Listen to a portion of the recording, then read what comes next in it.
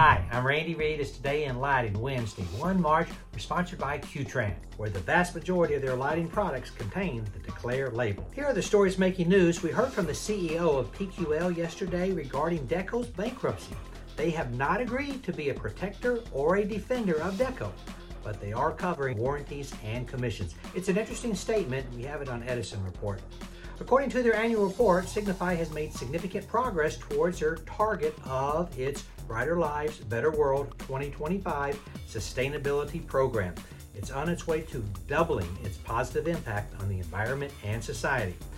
Flexworks has introduced their newest product called Hyphen, which comprises of a range of discrete luminaires available in 10-inch and 20-inch forms.